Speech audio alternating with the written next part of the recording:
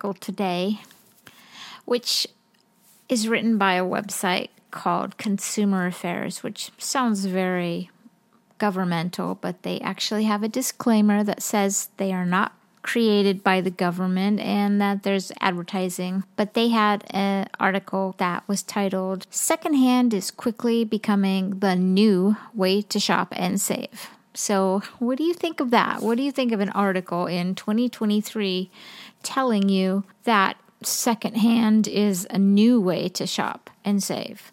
I'm not sure who their audience is and why they're trying to spin it in such a way, but there you go. It's a new way, apparently.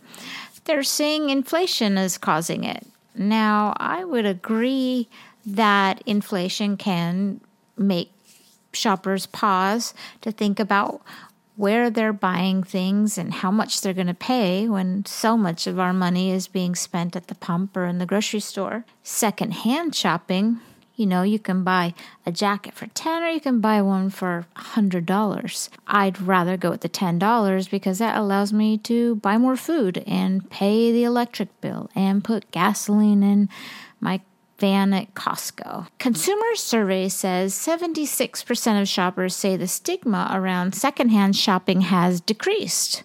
Well, that's nice, isn't it? Because I love bragging about where I bought something.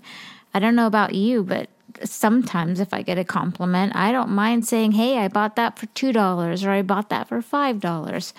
The other day, I bought a pair of shoes that were $400 originally. They're Italian, and I paid $8 for them. I mean, I'm certainly going to be telling people about that, although maybe not too much because I don't want the competition. They're also saying in this article that there's more affordable options. That's true. And that the changing societal attitudes toward consumption and waste. So I guess that's like the green side of secondhand marketplace, which I definitely am a fan of.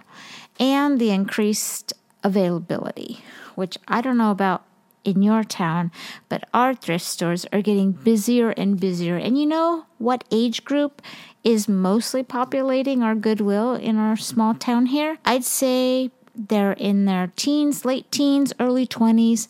Some of them are buying to sell. Some of them are hanging out with their friends as if it's an arcade and they're laughing and putting on silly clothes.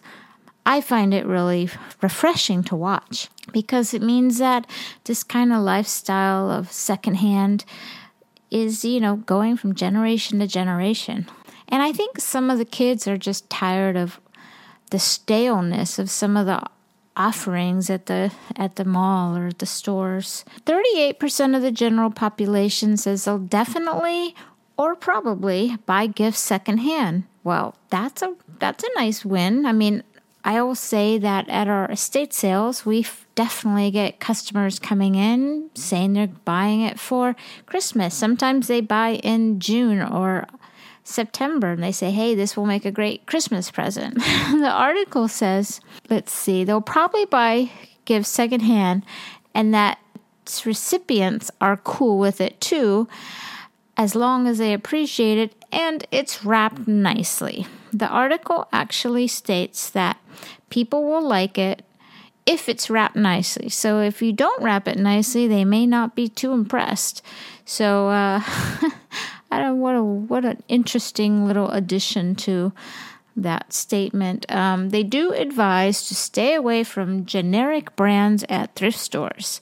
I guess their point is, reading in depth this article, is that sometimes you can find a piece of clothing like a t-shirt for, say, $7, which is the blanket prices for shirts at our Goodwill. Normal store like, say, Target will have it for $5. Maybe that's a sale price, but you still can sometimes get new clothing for cheaper than you can at thrift stores.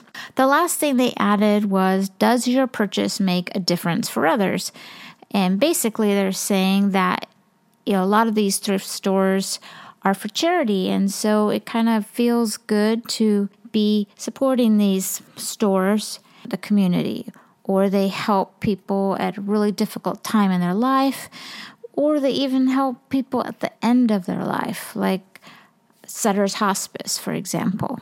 I liked the article overall. I mean, it made me laugh, like I said in the beginning, especially about letting you know that people will appreciate it if it's wrapped nicely. I'm just glad that, even if it's not a new way to most of us who kind of live this lifestyle, I like the word getting out there.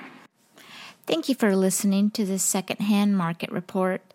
My name is Selena Kate Green. I am an estate liquidator here in Northern California, and I have been buying and selling my entire life. I was born an entrepreneur. I had a store when I was 10. I had a newspaper called the Unicorn News. I had circus performances that I would put on for my family, and business was just a part of my childhood, even if it was done on a solo basis. If you have any questions about the secondhand market, anything to do with buying, selling, collecting, please drop me a line and I'd be happy to answer your question. Thanks for listening.